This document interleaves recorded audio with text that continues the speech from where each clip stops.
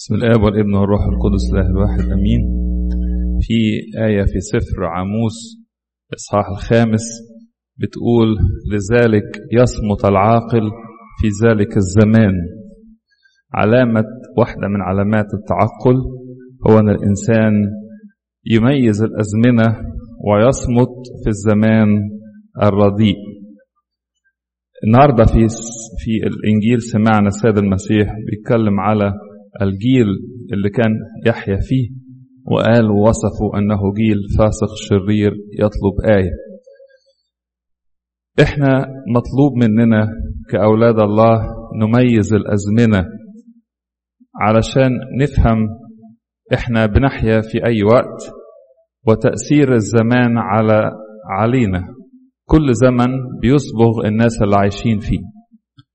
ولما بتكلم على تمييز الأزمنة لا أتكلم على صفة تختص بشعب الله كنيسة ربنا، أتكلم على الزمان بصفة عامة كده.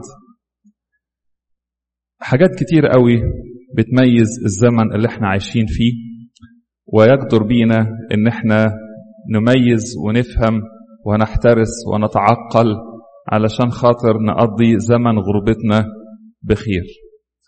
هنتكلم على ضعفات الزمان الحاضر ونتفهمها لئلا يكون الزمن طبع علينا صفاته وإحنا مش واخدين بالنا. الصفة الأولى من صفات هذا الزمان الذي نحيا فيه إن الإنجيل لم يعد هو البشارة المفرحة. الإنجيل هو بمعنى كلمة الإنجيل إيفانجيليون، يعني البشارة المفرحة. الإنجيل كان بشارة مفرحة لأن الزمان اللي أتى فيه ابن الله متجسدا الناس كانوا شاعرين إن هم جالسين في الظلمة وأشرق عليهم نور. قدرة الناس على التمييز إن إحنا في ظلمة ومحتاجين النور ويشرق علينا النور جعل الإنجيل شيء مفرح. ولما كانوا الرسل بيقولوا مبشرين بالكلمة كانت الناس بتفرح وتتلقى البشارة دي بتهليل. ولكن احنا الآن نحيا في زمن الإنجيل ليس هو البشارة المفرحة للكثيرين من الناس، إن ما كانش الأغلبية. يعني الناس بتعامل مع ربنا ومحبته وتنازله على إنه حق مكتسب. فيجي مثلا عيد زي عيد الميلاد أو عيد الغطاس اللي كانوا الأسبوعين اللي فاتوا، الناس بتقابل الأعياد بنوع من الاندفرنس، يعني عدم التقدير. أهو عيد وخلاص، أو كنيسة يعني بتحتفل، الشمامسة بيقولوا ألحان طويلة، وكل الموضوع هو الصوم هيخلص إمتى والقداس هيبتدي الساعة كام ويخلص الساعة كام. لكن الموضوع نفسه إن التفكر في عمل الله، تنازل ربنا، إن ده شيء يستحق مننا التوقف، وإن احنا نمجد اسم الله على ما حصل، أصبح هذا الأمر شوية غايب. احنا بنتكلم حتى هنا علينا احنا كشعب ربنا، فما بالنا بالعالم اللي بره. في إحصائية عن تعداد الناس الملحدين في العالم دلوقتي، أكبر 25 بلد فيهم إلحاد بنسب. يعني فالبلد الأولى في العالم في الإلحاد هي الصين، بنسبة 91% من الناس ملحدين. دول مش بيؤمنوا بحاجة خالص. أما نشوف مثلا بلد زي إنجلترا، يونايتد كينجدوم، تعداد الملحدين فيها 70%. الإحصائية دي اتعملت في مارس 2022. أمريكا لغاية دلوقتي لسه ما هياش من التوب 25. هم بس تعداد الملحدين هنا وصل 43% من تعداد الشعب. عدد بيزيد، ولكن الإحصائيات دي مرعبة.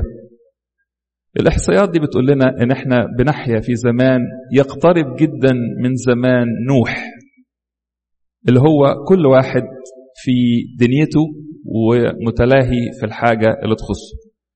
الله ومحبة ربنا وتنازل الله الناس تتعامل معاه على إنه حق مكتسب عادي، ده اللي هم بيؤمنوا ان ربنا موجود. الحاجة التانية، احنا قلنا الناس اللي فرحت بربنا هم الناس اللي أدركوا ان هم في الظلمة. للأسف يا أحباء أصبحنا نعيش في زمن الناس لا تدرك فيه أنها تحيا في الظلمة بعيدا عن الله. الكلام ده ينطبق على مؤمنين وغير مؤمنين. غير مؤمنين مفهوم، هو بيظن أنه هو ماشي شايف، ده موضوع طبعا قصة على جنب. لكن بالنسبة لأولاد ربنا أو الناس اللي بيقولوا أن هم بيؤمنوا، فكرة أن أنا أدرك أن أنا عندي مشكلة، أن أنا عندي حاجة محتاجة تتغير، أصبحت دلوقتي بتقل جدا جدا. كل واحد في ذهنه حاسس أنه هو كويس. وحتى لما بندعي الاتضاع، لما نقول لبعض أنا خاطي أنا وحش، الكلام ده ليس له ترجمة على أرض الواقع خالص.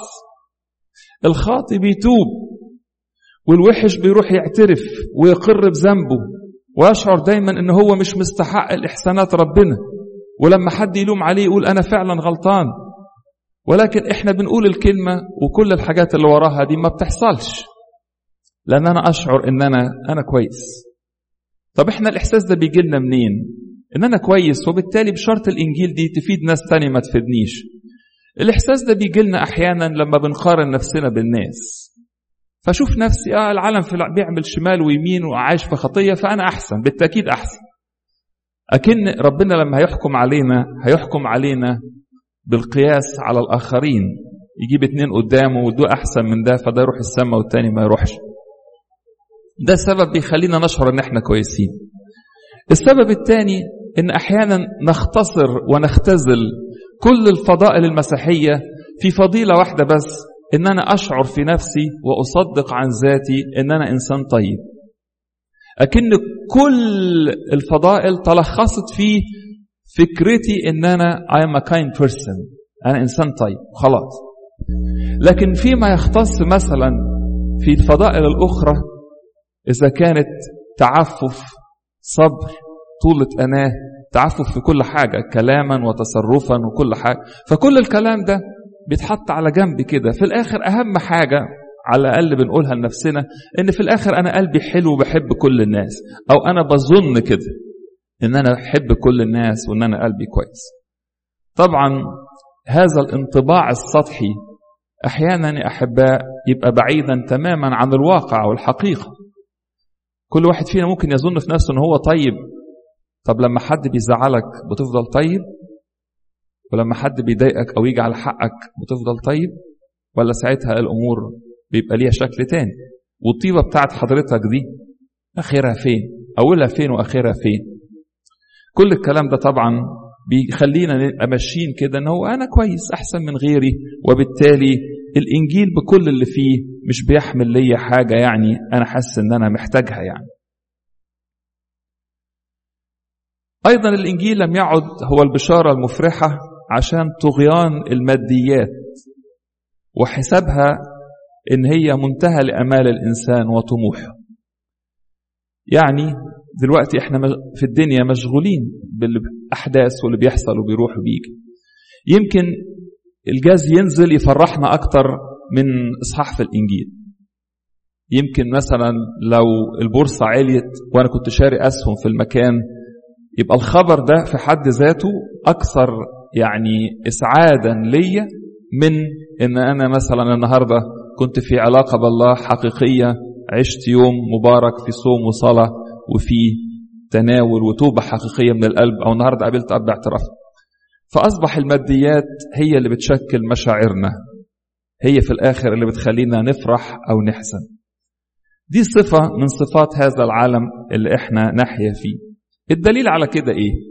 إن الإنجيل أصبح يختزل تماما إلى مجرد آيات محطوطة على الستيكرز على بامبرز عربيات، أو كلمة حد يقولها لحد على فيسبوك إذا كان مثلا بيبعت له تهنئة أو تعزية. والإنجيل في حد ذاته كعلاقة بكلمة الله المفرحة أصبح موضوع من الزمان المنقضي يعني. يبقى أول حاجة الإنجيل لم يعد هو البشارة المفرحة لهذا الزمان اللي احنا بنحيا فيه. الصفة الثانية من صفات هذا الزمان هو تغير المرجعية. يعني ايه تغير المرجعية؟ ايه المرجع اللي بتقيس عليه وتقول صح وغلط؟ المفروض كل واحد فينا لو هيجاوب السؤال ده، يعني جاله سؤال في الامتحان ايه المرجع، هيكتب المرجعية بالنسبة لي هي ربنا. والحقيقة ده كلام برضو سهل يتقال ونظريا بيجاوب السؤال صح، ولكن عمليا الدنيا مختلفة شوية. العالم الآن لا يعتبر الله موجود أصلا، وحتى لو هو موجود ما هواش مرجع يتقاس عليه أي حاجة. لما تيجي تتناقش مع حد وتقول ربنا قال، المناقشة بتخلص على طول. ليه؟ الكلام اللي بتقوله ده نونسنس. ربنا ده خليه على جنب شوية، خلينا نحل الموضوع اللي بيننا وبين بعض بطريقتنا. الكلام ده ما تقوليش بقى ربنا قال وما قالش والكلام اللي زي كده. الكلام ده مش بس بيقولوه غير المؤمنين، ده أحيانا يقولوه المؤمنين نفسهم. والمؤمنين بقى مشكلتهم أكتر من غير المؤمنين إيه؟ إن لما نقول له الكتاب المقدس بيقول، تقدر تطلع من الكتاب المقدس كل حاجة وعكسها، سهل. تقدر تستخدم آيات عشان تساعد نفسك على الغلط. الشيطان لما كان بيحارب المسيح في التجربة على الجبل وقال له ما تحول الخبز الخمر، فالمسيح رد قال له مكتوب. قال له هو أنت من بتوع مكتوب؟ طب مكتوب بقى بيقول لك في الكتاب المقدس في الإنجيل إن أنت روح ارمي نفسك من الجبل والملائكة تشيلك، مكتوب كده في المزمور. فالشيطان يا أحباء عنده قدرة إن هو يعلم الكتاب المقدس ويساعد الناس إن هم يستدلوا من الكتاب المقدس على آيات تساعدهم في الخطأ اللي هم عايشين فيه. فأصبح الله ليس المرجعية، ولا الكتاب المقدس المرجعية، ولا الكنيسة المرجعية. كل واحدة من دول ممكن تلاقي واحد يارجيو أجينست، ياخد حاجة ويقول لك لا الكلام ده مش مظبوط. نيجي للكتاب المقدس نتكلم على هو صحيح كل الكتاب بتاع ربنا؟ مش ممكن يبقى مكتوب فيه كلام كده كتب غلط، النبوة دي جت مش مظبوطة، ويبتدي التشكيك في الكتاب المقدس. نيجي للكنيسة فنتكلم بقى على أنهي كنيسة بالظبط. ما في 40,000 كنيسة في العالم. وحتى لما نيجي للكنيسة وسط ولاد الكنيسة أحيانا يجي المناقشة على يا عم شوف السياسات وشوف الناس الكبار بتعمل إيه، ويتحول الموضوع إلى حاجة تاني خالص غير النقطة اللي احنا بنتناقش فيها، لمجرد إن أنا أثبت لنفسي إن الكنيسة لا تصلح تبقى مرجعية في حياتي. هذا هو الزمان الذي نحيا فيه يا أحباء. الله لم يعد هو مرجع في الأخلاق ولا في القانون ولا أي حاجة. وسط الناس اللي هم مفروض مسيحيين بتلاقيهم بيتجوزوا في بعض الكنائس المثليين، وتلاقي الراجل الباستور واقف ماسك الإنجيل. انت بتعمل ايه؟ جبت الكلام ده منين؟ خلاص كل واحد على حسب ما هو شايف. ولما تقول له ده غلط يقول لك ربنا رب المحبة، إله المحبة. زي ما قلت لحضراتكم الشيطان كمان بيدرس الإنجيل يا أحباء، عشان نبقى واخدين بالنا من الحكاية دي لألا ننخدع في الأشكال اللي بنشوفها. أمال المرجعية أصبحت لمين؟ لما ربنا ما بقاش مرجع والإنجيل مش مرجع والكنيسة مش مرجع. إيه المرجعية؟ المرجعية أصبحت لرأي الأغلبية. الناس كلها بتقول كده أو الناس كلها بتعمل كده، كل الناس دول غلط. يعني أنت عايز تقول لي إن كل الناس دي هتروح جهنم وهم بس اللقبات اللي هيخشوا السماء؟ ده موضوع تاني، دي قصة تانية خالص، دي مناقشة تانية خالص. احنا بنتكلم في الصح والغلط بحسب ربنا وحسب الإنجيل وحسب الكنيسة. مين هيروح ومين ما هيروحش دي قصة تانية، ولكن المناقشة بالطريقة دي. فأصبح رأي الغالبية أو رأي المشاهير من الناس. هنا مثلا لما يجي حد يقول ربنا قال، المناقشة تقفل. لكن لما حد يقول أوبرا قالت مثلا، أو واحدة من الناس اللي لا بدم أوبرا قالت كده خلاص، يعني ست مشهورة مذيعة لها يعني معجبين وملايين فولورز، فأصبح خلاص هي قالت كده يبقى هي أكيد عارفة. يعني المرجعية أصلا دلوقتي رجعت للإله بتاع هذا الزمان. إله هذا الزمان هو أنا مش بتكلم عليا أنا أبونا، يعني إن هو كل واحد أصبح بيشوف في نفسه إن مشاعره وأفكاره كافية تبقى مرجعية يعتد بها ويمشي وراها. ويدلل على صحتها كمان. بدل ما أنا حسيت بكده يبقى هو كده صح. لما تيجي تتناقش مع الناس اللي بيتكلموا على التحول الجنسي من ولد لبنت وبنت لولد، فيقول لك هو شاعر بكده. هو معنى ان هو شاعر بكده ان ده بقى صح؟ هي كده، كفاية مشاعره بتقول له كده. ويقول لك الطفل الصغير اللي لسه مش قادر يميز حاجة، لو هو جه في يوم من الأيام الولد قال أنا بنت، لازم تمشي وراه، لأن هو يعرف نفسه أكتر من أي حد تاني ومشاعره صح. الله، طب احنا ما بنعملش مع كده مع أولادنا في حاجات كتير. لو صحي ابنك الصبح وعايز يروح، مش عايز يروح المدرسة، وقال لك مشاعري بتقول لي ان انا مش بتاع تعليم، هتقول له ايه؟ خليك نايم. لو ابنك النهارده مش عايز يروح ياخد تطعيم مثلا لانه متضايق وبيخاف، مشاعره بتقول له ان ده غلط، هتقول له خلاص يا حبيبي ما تاخدش التطعيم. ولكن في الاخر الموضوع كله هو كده. فكل واحد بيتناقش من وجهة نظر ان انا شايف كده وانا حاسس بكده وانا عارف كده، وبالتالي هو ده الصح. وكل المناقشات وكل المجادلات هي مجرد ان انا اخليك تصدق اللي انا مصدقه. ما تقوليش الحق هو كده، الحق ده بيختلف بين الناس وبعضها. تغير المرجعية دلوقتي يا احباء خلى ما بقاش فيه مناقشة موضوعية خالص. كل المناقشات في الاخر مناقشات خاصة بي I feel like، انا حاسس بكده، وبالتالي ما فيش مناقشات حقيقية، يعني صفصطة وكلام وخلاص. أي مناقشة في الدنيا عشان توصل لنتيجة لازم تبتدي بمرجعية واحدة. احنا الاثنين بتناقش ومتفقين ان المرجع بتاعنا الكتاب ده. لو مفيش مرجع المناقشة كلها مجرد ان احنا بس بنغيظ بعض. الصفة الثالثة من صفات هذا الزمان اللي نحيا فيه هو تبدل النظرة والتقييم بين الخير والشر. في أشعية زمان خالص 700 سنة قبل المسيح في ويل اتقال كده، قال لك ويل للقائلين على الخير شر وعلى الشر خير. طبعا في كل زمان في كده، ولكن زماننا ده أكتر من أي زمان تاني أصبح الخير شر والشر خير بطريقة مرعبة جدا. لما يجي حد يقول ان هو متدين الناس تبص عليه ان هو ايه، مش حاجة المفروض بحاجة كويسة، يبصوا له ان هو متطرف، بوتنشال ارهابي، ضيق الافق، وانسان تصرفه ده مكروه ويمكن الناس تتحاشاه. لو حضرتك قلت في شغلك ان انت متدين، انت لا، يتبص لك ان هو حاجة غلط يعني. لو انت حطيت آية قدامك على المكتب بتاعك ممكن الناس تنتقدك، لكن لو حطيت عبارة فيها سخرية نكتة ممكن دي لا عادي. لو انت في مكتبك حطيت صورة للمسيح وراك انت في مشكلة حقيقية. لو حطيت صورة وراك لأي مظهر طبيعي فانت كويس، مفيش مشاكل. ده في الآخر بيخلينا احنا طول الوقت حاسين ان انا غلط. دي حاجة مرعبة ان احنا نبتدي نشك في نفسنا، حس ان انا عايز استخبى، ان انا عشان بروح الكنيسة فبدور على سبب عشان اقول للناس انا ما كنتش موجود ليه في الاجتماع ده، او لما يجي يسالوني انت ما بتاكلش ليه وانا صايم، فانا خايف اقول ان انا صايم، لان لو قلت انت صايم تبقى حاجه وحشه، ولو قلت ان انت عادي فيبقى انت كده كويس. ده الزمن اللي نحيا فيه، الخير شر والشر خير. من اشكال مدح الغلط وذم الحقيقه هو ان الناس تمدح الديانه بدون عقيده.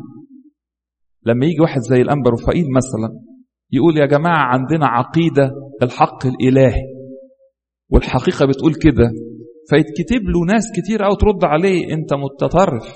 لا، المسيح ما قالش كده.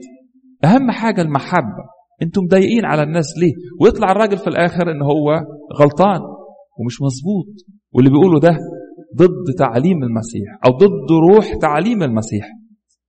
وأصبح دلوقتي الديانة المقبولة عند الناس مش زي كتاب مقدس بيقول هي إنك تمشي بدون معتقد.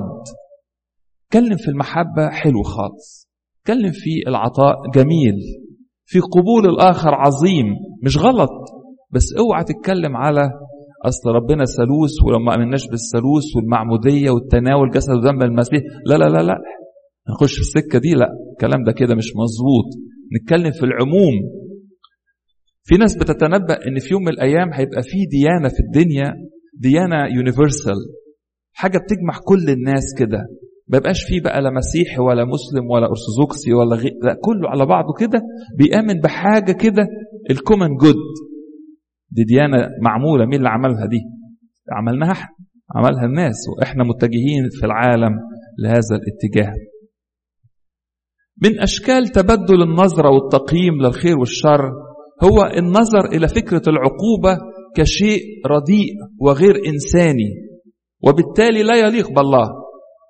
فنسمع من بعض الكنائس الأرثوذكسية غير الشرقية يعني إن الله لا يعاقب أحد، وإن أي حاجة ربنا بيديها هي لمجرد التأديب، ولو ما خدمتش التأديب تبقى مش بتاعة ربنا، يبقى ربنا ما بيعملهاش.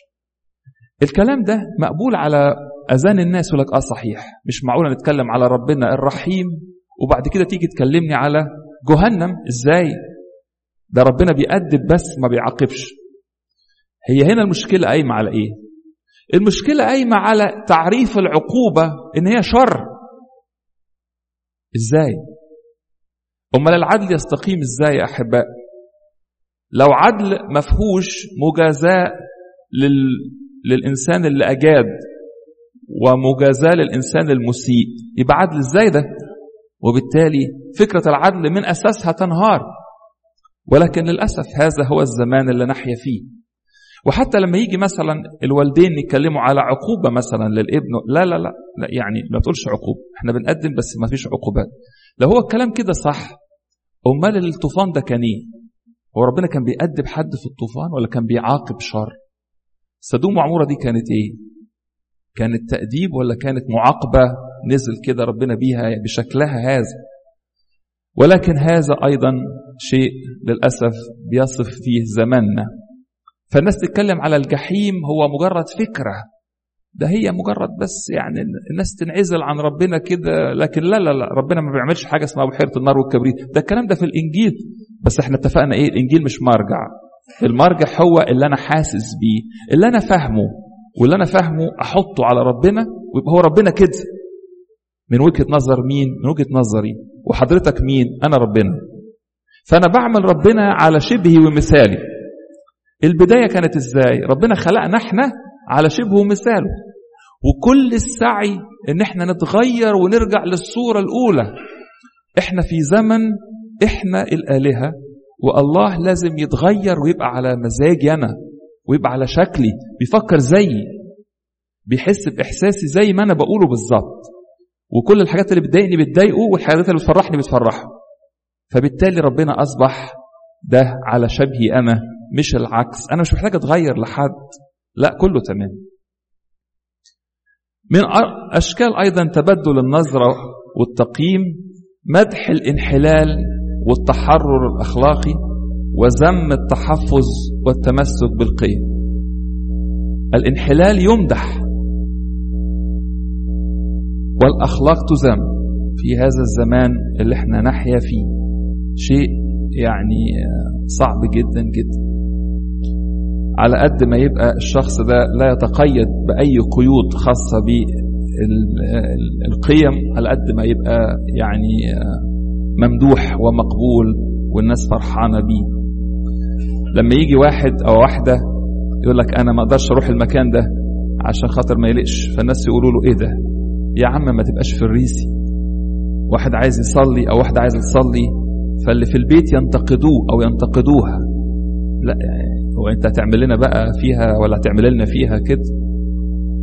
فأصبح بدل ما يمدح الشخص ده، على العكس يجد أن أهل بيته نفسهم ممكن أن هم يتكلموا عنه أنه هو يعني مش مظبوط يعني.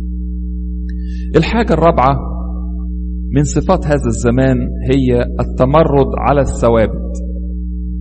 التمرد أعتقد أن هو إحنا في زمن هو الأعلى في التمرد على كل ما هو ثابت ومستقر في أذهان الناس.